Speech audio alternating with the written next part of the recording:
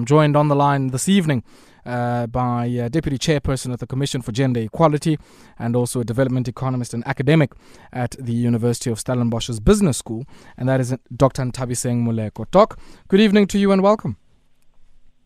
Oh, thanks so much for having me, Ayabong, and thanks also to the listeners. Good evening. Yes.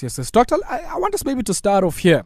I guess maybe just to sort of establish our bearings as we try and land in the conversation. Briefly, the Commission for Gender Equality.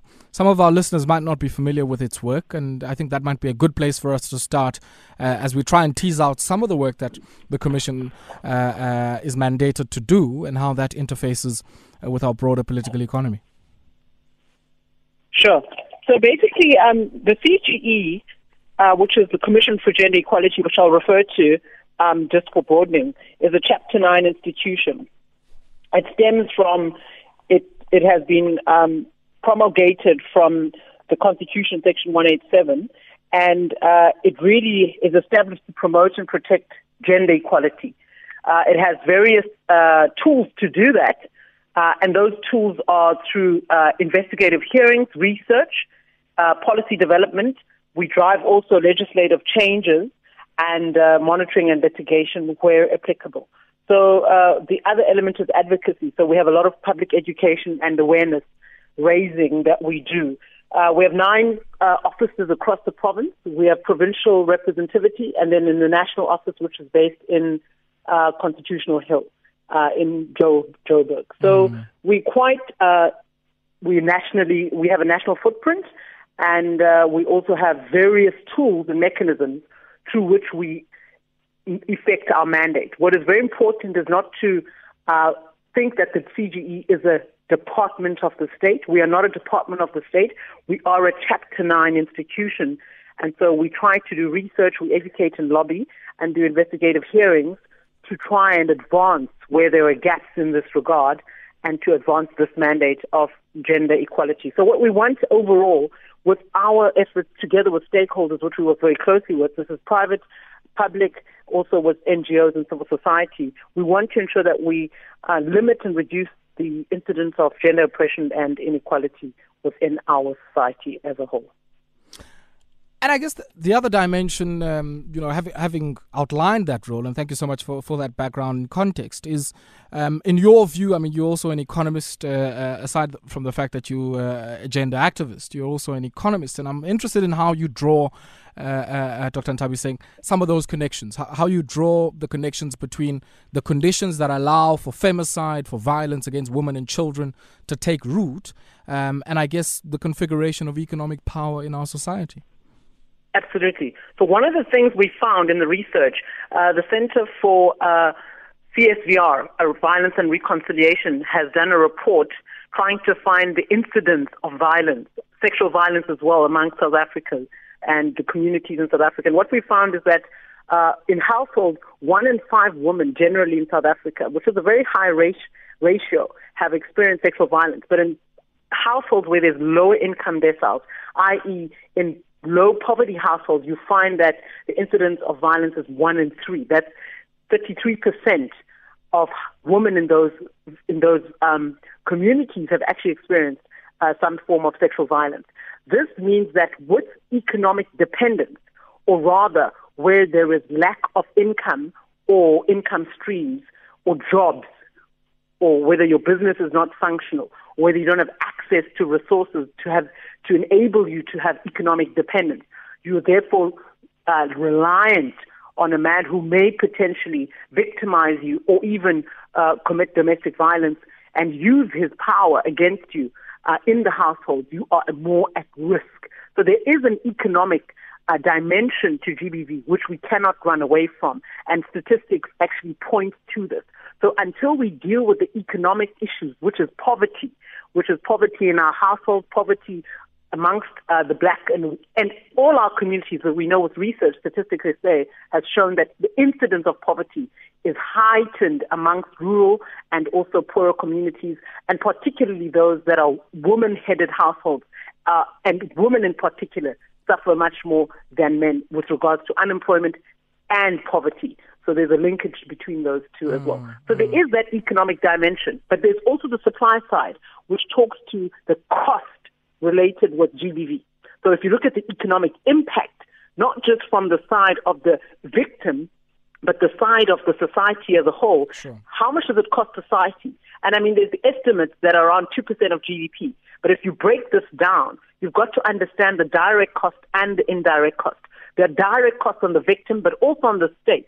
We're spending approximately, I mean, now the president had to allocate 1.6 billion to the emergency response action plan, which has to be accounted for, by the way. But that money is all response mechanisms sure. in the Department of Justice, constitutional, in the correctional services. How do we make sure that those that actually get sentences are taken to the correctional services facility? That costs money. Sure. So you would want to then approximate how much are we spending in healthcare, the shelters that are being now set up to deal with the victims of violence. There's a lot that economically it costs. It costs the individual. There is money in prescriptions and medical care, in having to go to hospitals, and the psychological effects. We have to talk about the pain and the suffering of the individual. That is an intangible cost, which is sometimes not easy to measure from an economic perspective. Yeah. But these are some of the costs that are directly related to the incidence of GBV. And to Doc, I want us to pause here complex. for a second. I want us to pause here, and we'll continue on this vein of, I guess, quantifying the costs of gender-based violence, which, of course, is also about responding to it through law enforcement and through mechanisms such as the shelters that the president spoke about last night. But I also want us, when we come back, to touch on the preventative side of things, and even, I guess, some of the uncompensated labor and even unquantified labor undertaken by women in socially reproducing the next generation of the workforce and looking after the old. We'll continue on the other side. 14 minutes it is after 8 p.m. and our thought leader on this Thursday is development economist and deputy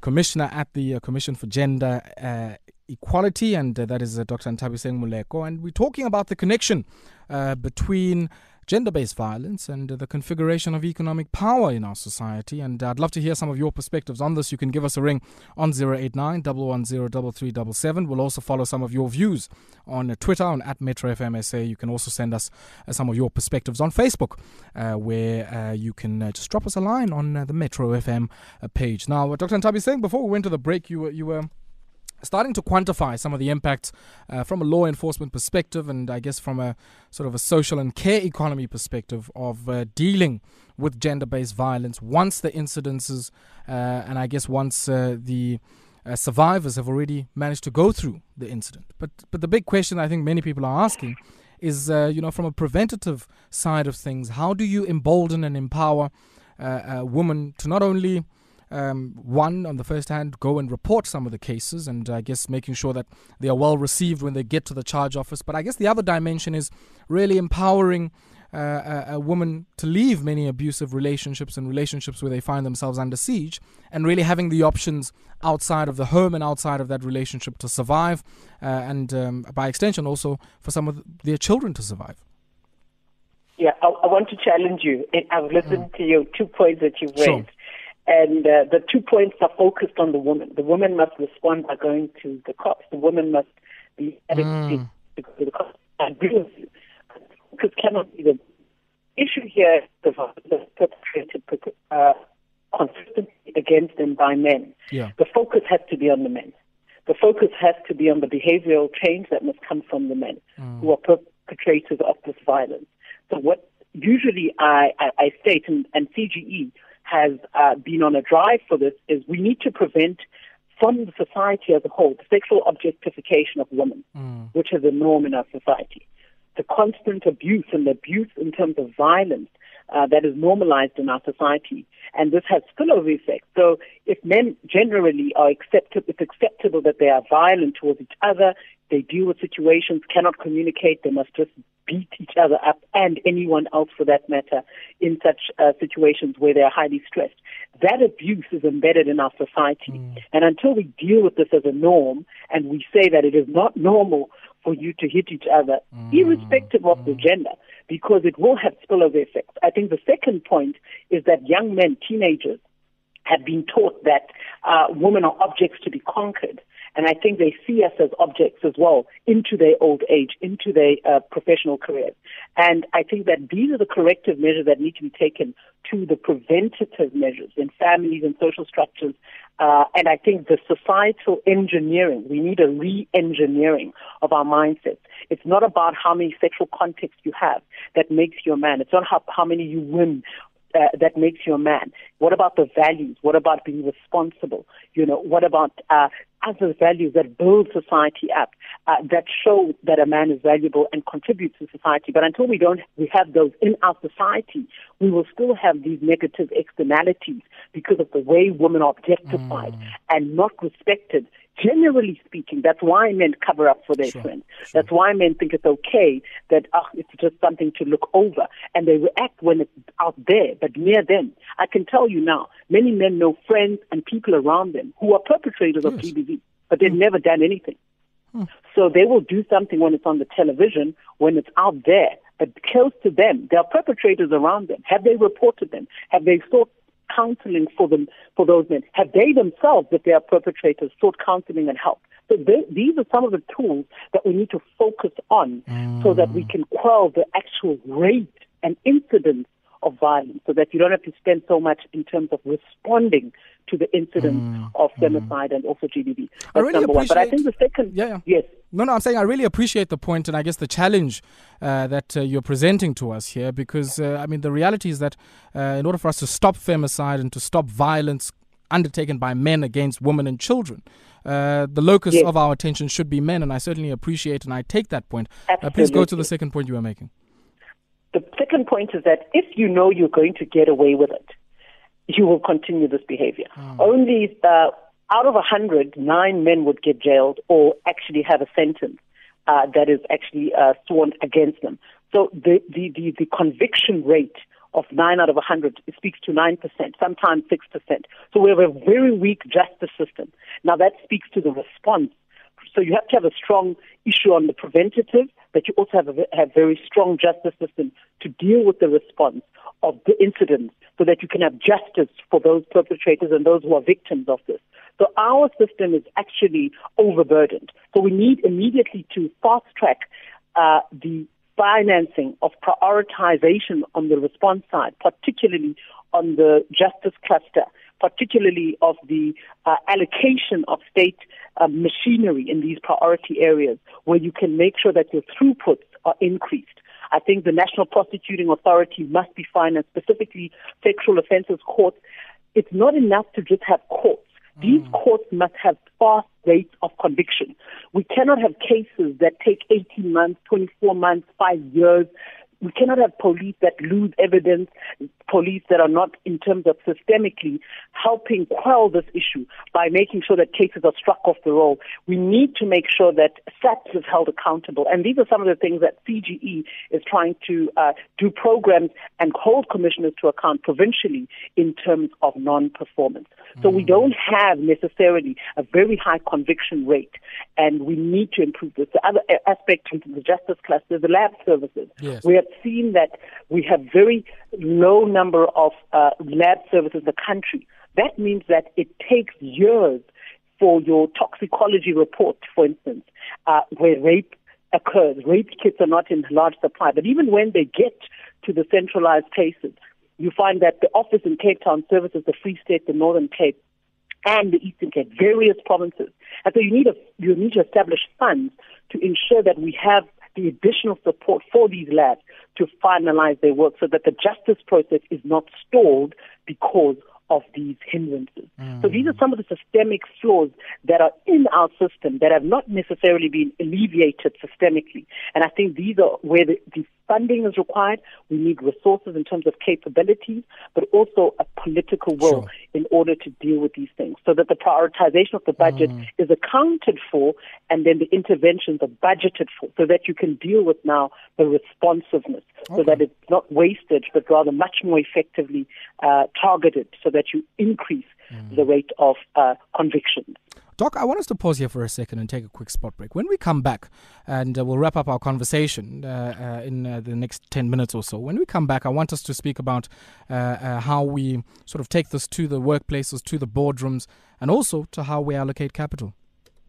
24 minutes it is after 8 p.m. You tuned in to Metro FM Talk here on the Mighty Metro.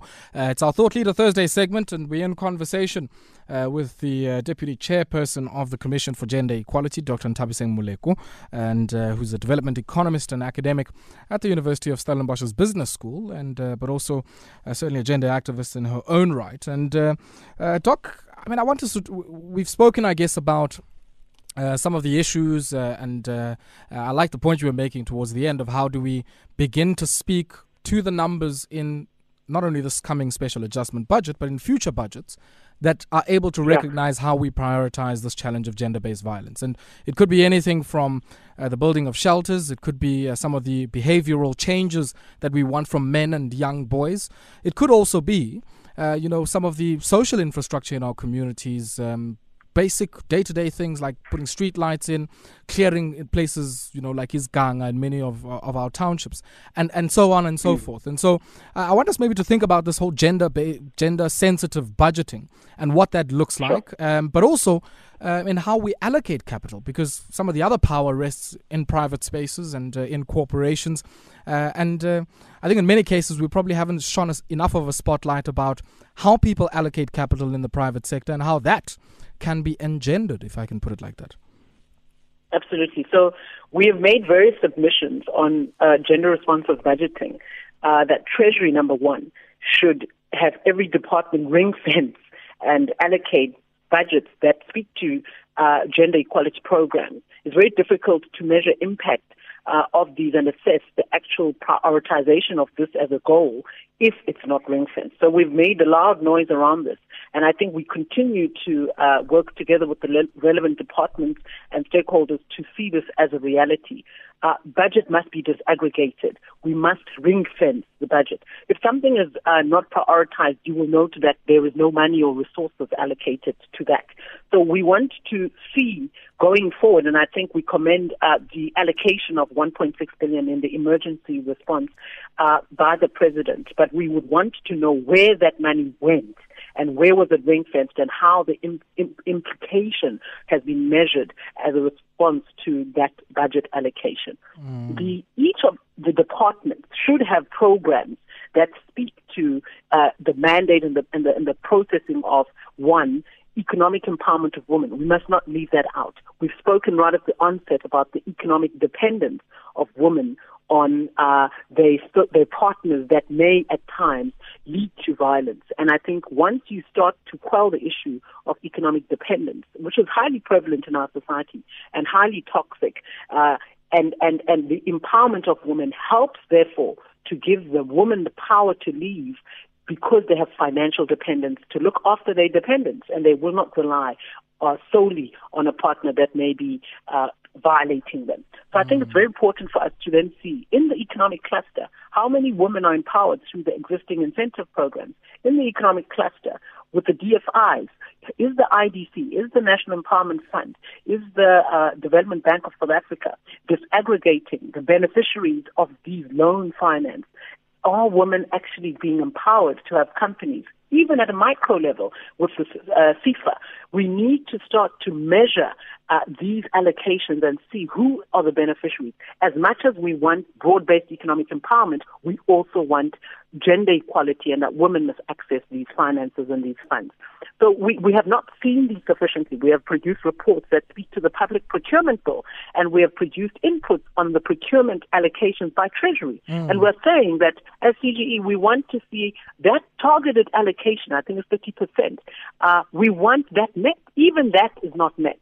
And there's no one holding departments to account. And I think we as the CGE need to step up and become more dogmatic rather and really decisive about what action we will take when departments are not meeting their own targets. And I think we can sanction, and I think perhaps we need to be tougher with the sanctions that are given within our mandate and how we hold these ministries to account. So I think in terms of the funding model and the gender-sensitive budgeting and the response mechanisms when government departments don't come to the party, we have something we can do. I think on the private sector side, sexual harassment, policies that speak to even economic empowerment of women are not taken seriously. I mean, gender pay gaps, massive gender pay gaps in the private sector. Absolutely. That's even another topic. but they don't even submit reports to the Employment Equity Commission. Yes. They don't submit report. They don't take it seriously. The issue of empowerment of women and black economic empowerment. Yeah. So these are the issues that we're grappling with as a country. It's more of a compliance-based type of response rather than really for the good of the country. Sure. And I think these are some of we need to partner as stakeholders and say, how will we hold these companies to account? I think they can also come to the party. We have seen many companies allocating, donating resources to fight GBV, putting emphasis in place. I know there was even one of the state agencies asking what can they do to change the behavior of their companies. It was actually SARS approaching CGE, and there's been many others who want to workshop their employees, who want to work with institutions like the CGE to sensitize, because they understand that their workforce is within a South African community and the South African space. So there may be patriarchal norms and issues that they carry from the community that they come from and their upbringing. So these are there's a whole host of interventions from a funding perspective that need to be taken. But I think on the justice cluster side, we definitely need to do the 80-20 rule. What is going to have the greatest effect with the resources that we have? We're currently in an economic recession. We have COVID-19 issues that are going to come in the next 12 to 18 months and in the short term. It is unlikely that we will increase budget, but what we need to do is look at what has the greatest effect where and focus on those interventions that are going to have a multiplicity of outcomes, that have a multiplier effect, so to speak. Definitely. So I think we cannot look at increased allocations, but rather budgeting according to prioritization and those programs that really have increased effect. And I think we need to revisit these programs as a state, as CGE, and the stakeholders right now, because there's cutting of budgets. Treasury is minimizing wastage of expenditure. Prioritization is happening across the public sector. Zero-based budgeting. And I think companies as well. Yeah. Absolutely. So everyone is going to have to tighten their belt. So in response to the issues, we cannot reduce our focus and emphasis. So the question is, how do we use these existing funds that we have more effectively? And I think we need to go to the drawing board and then say, based on what we have, this will have the largest impact. We do need to allocate here because we can see research has shown, and in South Africa, given the context that we're in, we cannot stop mitigating responses, but this is likely to have the best effect. So I think that is not something I can answer now because we're in a different space. It would require stakeholder mobilization and consultation, but I think we have very limited time. Things must happen because GBV is really a pressing issue, as the President has said, that it's a crisis situation. But I think we will come out of this. I think we do have the necessary skills in the country, the capacity. We've got the willingness.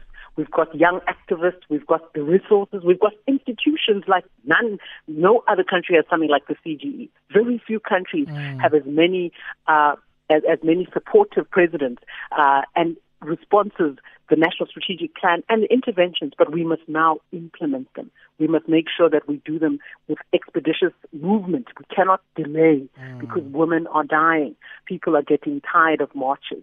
We have to act. We cannot any longer talk. So I think even me, I want to say I must stop talking now and go and do something. But we need to act on a serious point. Doctor, we'll have to leave it there, and picket lines, and I guess maybe all of us need to be doing that. I mean, I don't say that in we need to do what we can. Yeah, I don't say that in any jest, because I think we need to fight this on multiple fronts and in different terrain. Dr. Moleko, thank you very much for your time. I really appreciate it. Thank you so much for having me, and have a good evening.